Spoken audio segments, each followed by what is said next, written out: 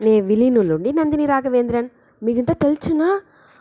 మనం ice cubes అంతా ఫ్రీజర్లో పెట్టేందనే normal water పెట్టేప్పుడు కలంగలుగా డార్క్గా వైట్గా ఉన్న ఐస్ క్యూబ్స్, అదే బాయిల్డ్ వాటర్లో ఐస్ క్యూబ్స్ పెడితే మింట ట్రాన్స్పరెంట్గా గ్లాస్ మాదిరి ఉండుంటా.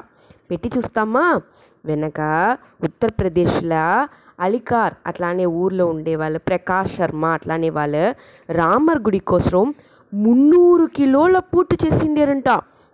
అప్ప దాంతో బీంచి వెయిట్ మట్టు 15 kgs. బీంచి మట్టు తూకెనిగే ఓ మనిషి కావాల మరుంది. అప్పప్పా బాయ్.